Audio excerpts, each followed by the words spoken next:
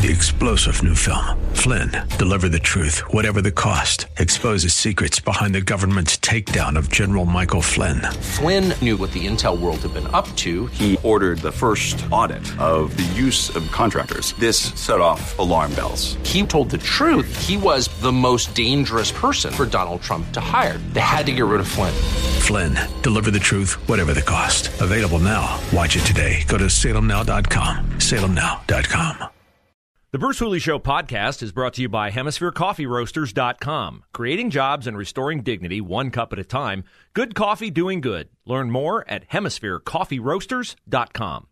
It's always a pleasure to bring on independent journalist Jack Windsor. Jack is with the Ohio Press Network. You can find them online at theohiopressnetwork.com. Got to include that word "the" in there, theohiopressnetwork.com, because you guys know I put my career into journalism for newspaper journalism for 25 years. I believe in the purpose of the media. The media is no longer what it used to be and no longer serves the purpose that it's supposed to serve. But Jack Windsor and the Ohio Press Network are among the few who still do. And that's an independent press, one that holds people accountable, one that reports not from a partisan perspective, but an even-handed perspective. So it's always great to have Jack on. He distinguished himself, I think, in most people's minds with the questions that did not follow the sheep and the herd during the early stages of COVID, and he's continued to do that. So I encourage you to continue to read him and his colleagues at theohiopressnetwork.com. Jack, great to have you on today. And we've got a whole bunch of stuff going on in the state, including what I think is not really that sexy of a topic, not that exciting of a topic with the redistricting, but it's a very consequential topic because I think the Democrats everybody's trying to protect as much as they can, and they're objecting, a lot of Democrats, a lot of liberal organizations, to the fact that they think the Republicans are trying to game the system on redistricting. Can you tell us where we stand with redistricting and whether you think what the Republicans have done so far is what the Democrats are accusing them of? Yeah, there's a lot going on, and to try to make it really simple, because it can get complex fast, and at least for me, my head spins after a while. So there are a couple of sets of maps. The first is what I would call the state legislative maps. So those are the maps that carve out the districts for the 99 Ohio House seats and then the 33 Ohio Senate seats. So that's one set of maps. And then you have what are called the congressional maps.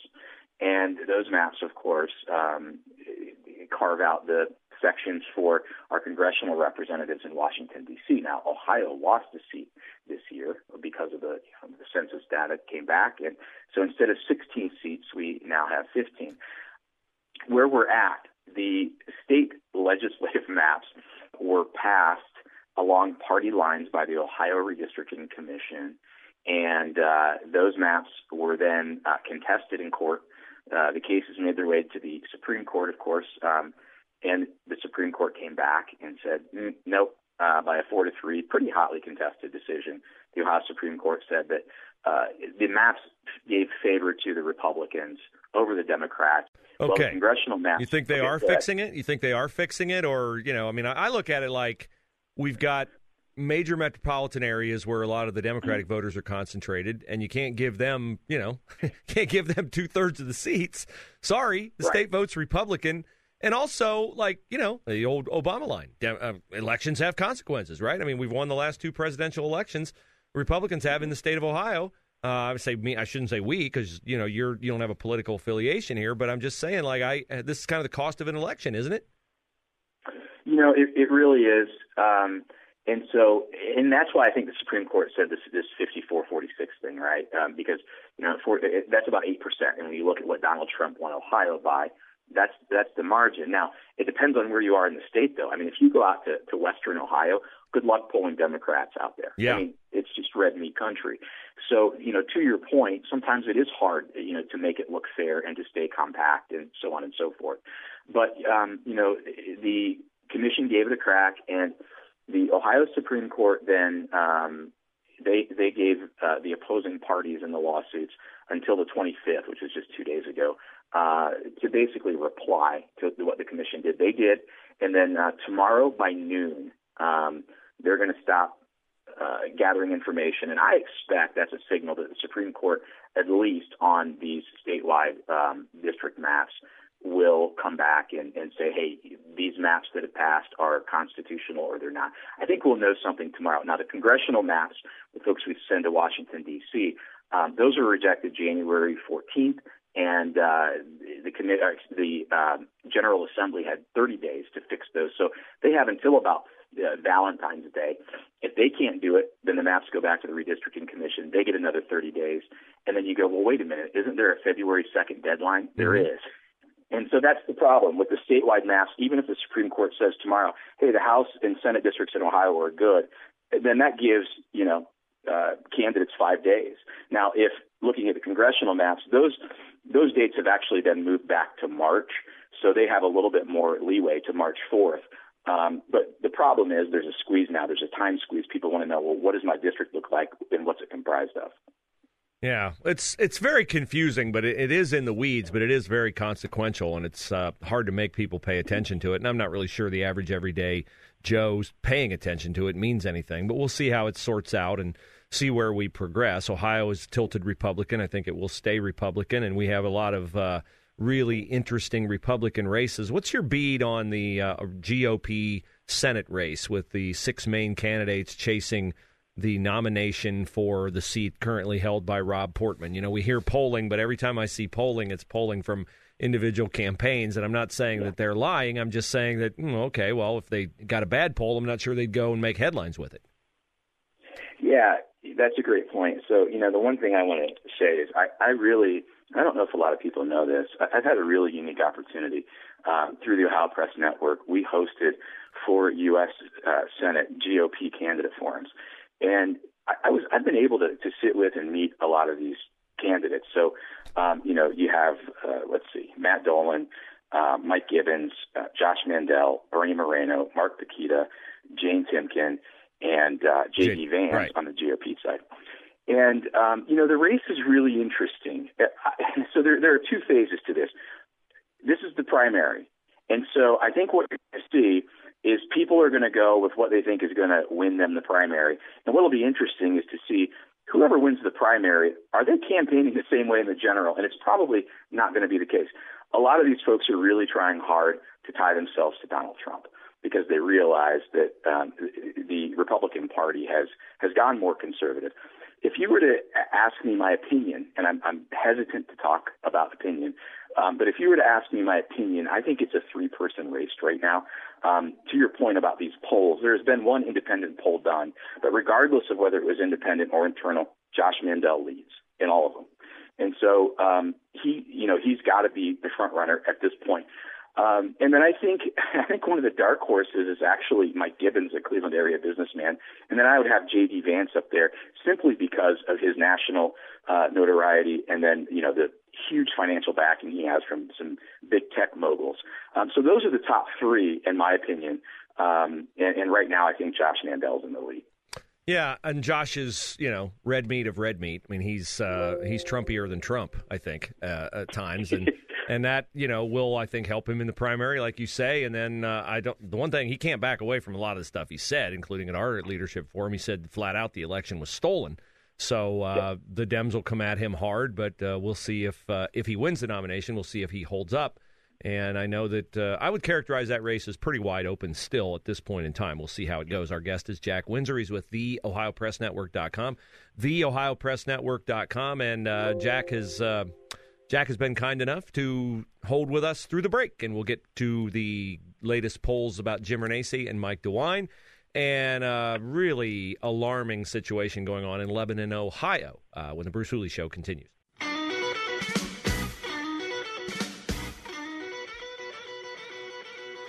Bruce Hooley Show on The Answer. You can take us with you wherever you go. iHeartTuneInRadio.com app. Download our app. Search 989 FM The Answer in the iTunes and Google Play Store. We always enjoy our conversations with Jack Windsor of TheOhioPressNetwork.com. And Jack is holding with us through the break. We've talked about the GOP Senate race in Ohio. We've talked about redistricting. Let's stick in the political arena here for a second, Jack. And the Jim Renacci, Mike DeWine, Joe Blystone race for the Republican governor in the primary. Renacci polling says he's like 8 points up on DeWine. DeWine just had the big Intel announcement, so he's going to, use that, and he is using that in ads. And Blystone is the guy who you see a lot of Blystone signs out in the rural areas. So, again, I'm not saying Renacci's polling is not accurate or they're lying about it, but there are ways to go to certain areas and poll people where you think, I'll probably do pretty well right there. So what do you make of the Renacci polling, the headlines that Renacci has this supposedly comfortable lead on Mike DeWine, and they didn't even put Blystone in the poll? Yeah, so I think that's one of the detractors, right? And a lot of folks immediately raised that red flag. Hey, Joe Blystone's been campaigning for, the better part of a year and a half now, and he does have signs everywhere. He has a strong social media presence and a very vocal, I don't know how big the pack is that follows him, but it's vocal. And they're not shy. So, that is one red flag that was raised. I don't know, is Jim Renacci's lead comfortable? I don't know if it's comfortable. I do believe he has a lead. Here's the challenge, though. You're facing Mike DeWine. Mike DeWine was first elected the year I was born, 1976. His name recognition, and I'm going to highlight one part of the poll that stands out to me. I believe they surveyed 800 potential Republican primary voters. Mike DeWine, 1% of the people polled have never heard of him. So his name recognition is magnificent. And at this point, it probably is what it is, if you know what I'm saying. And then 3% had no opinion. So when you look at him, his total favorable, people have favorable opinion of him is 44. His unfavorable is 52. That's massive. And for me, I look at it and I go, well, Renacci's total favorable is only 40, but his unfavorable is 18. No opinion of him is 23, and never heard of him is 19. So, you have almost 42% people don't have an opinion or they've never heard of him. That's a lot compared to Mike DeWine, 4% either have never heard of him or have no opinion. So if he does have an 8-point lead or a 6-point lead or a 10-point lead, whatever it is, to me, that puts Renacci in the driver's seat head-to-head against DeWine. I'll pause there because I think you hit the point earlier, and maybe you want to talk about this. But this race isn't head-to-head, and that is the really wonky part of this 22 gubernatorial race. There are other people involved. Yeah, no doubt. Jack Windsor, TheOhioPressNetwork.com is our guest, and I just think, I will commend Jim Renacci. When I had him on the show, I said, does Joe Blystone's presence in the race hurt you? And, typically the politician would duck that. But he didn't. He said, yeah, it hurts me because Blystone's going to take votes away from Renacci because Blystone's going to resonate with people who really don't like DeWine. And we're talking about Western Ohio, rural Ohio. They are up to here with wearing masks and mask mandates, and they will never get the picture out of their mind of Mike DeWine standing there and being deferential to Amy Acton. And so those are the people that are going to vote for Blystone. That takes away a big chunk of Renacci voters. And I've said before, and I wonder if you agree, Mike DeWine's hardest race here is the primary. It's not the general. It's the primary. He'll win the general if he gets to it, but I'm not sure he gets to it. Yeah, I think the primary is a dogfight for him. I want to hit the back end of what you said about a general election. I might have a different opinion there, but we can talk about that. But there are a couple of factors here, and one of them actually relates to this whole these maps, right? So one of the issues right now, because Ohio doesn't have congressional or statewide legislative maps approved, we have these looming deadlines. Well, what's going on is that lawmakers and the Secretary of State and other people are talking and going, well, maybe we need to move these deadlines back, right? The deadlines by which candidates have to supply paperwork and signatures. And there's actually a bill on the Ohio House floor today, 544, that would actually move the primary election. Gosh, I got to remember the date. Give me just a second here. It would move it to June 7th. So just put that in the back of your mind. And then remember, you've got Joe Blystone. There's also a rumor that former State Rep Candace Keller and former State Rep Ron Hood are going to get into the race. So to Renacci's point, does Blystone have all the signatures and all of his ducks in a row? I don't know. But moving the deadline forward sure would give him time. And if moving the deadline forward is more attractive to Candace Keller and Ron Hood, now all of a sudden you have more people in the race. And so I think moving these deadlines forward actually helps Mike DeWine. And a lax set of filing requirements helps Mike DeWine. Interesting. Jack Windsor, TheOhioPressNetwork.com is our guest. And one of the places that you can read about stories you don't read about everywhere else is TheOhioPressNetwork.com. And one of those stories, regrettably, is taking place in Lebanon, Ohio. And I was like, you can't be serious about this. But, of course, it's, 2022, so of course they're serious. The school there is being, I guess, forced by equal opportunity laws or whatever to make room in the school for the after-school Satanic Club, which is, a response to get at Lebanon, Ohio being a sanctuary city for the pro-life movement. You guys have reported extensively on this. Give us where this thing stands, and is this something that is going to happen? So the quick answer is yes, it's going to happen.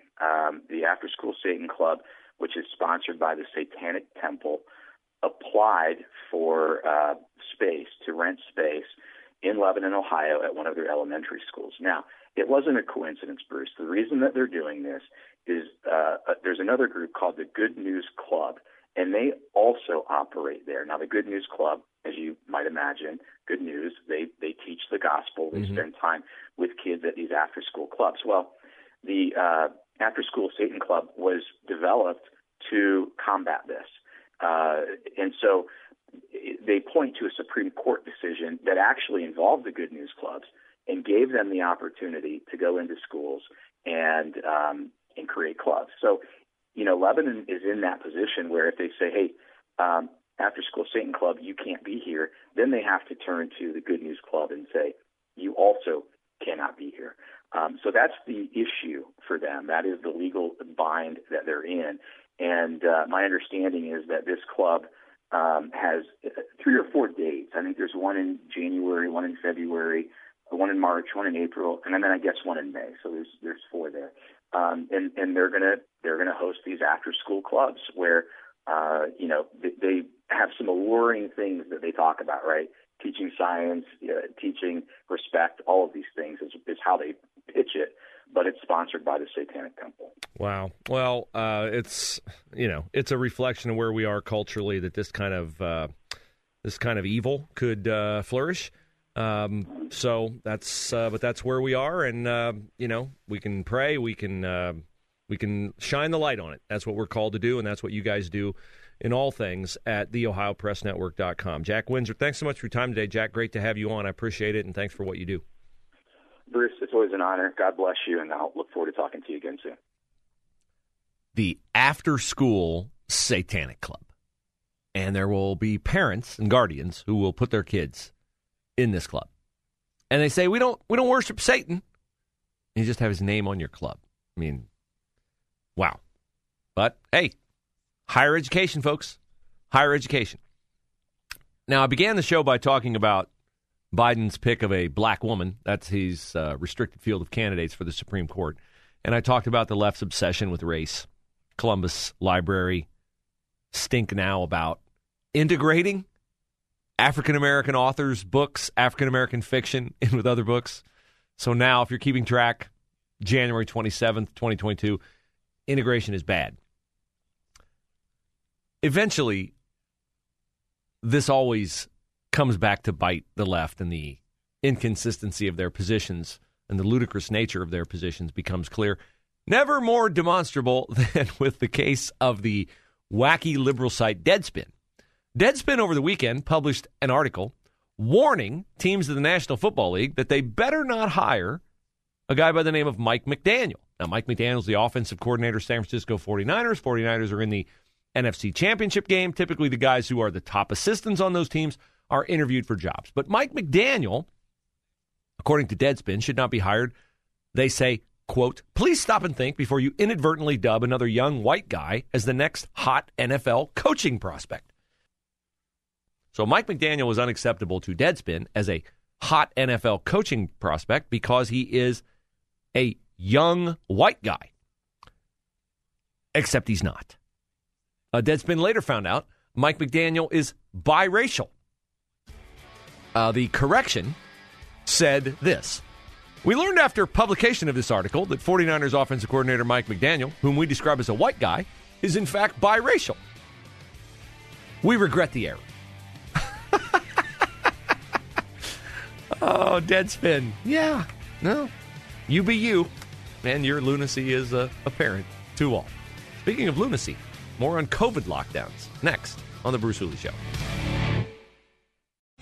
3-star general Michael J. Flynn, head of the Pentagon Intelligence Agency, knew all the government's dirty secrets. He was one of the most respected generals in the military. Flynn knew what the intel world had been up to. He understood its funding. He ordered the first audit of the use of contractors. This set off alarm bells.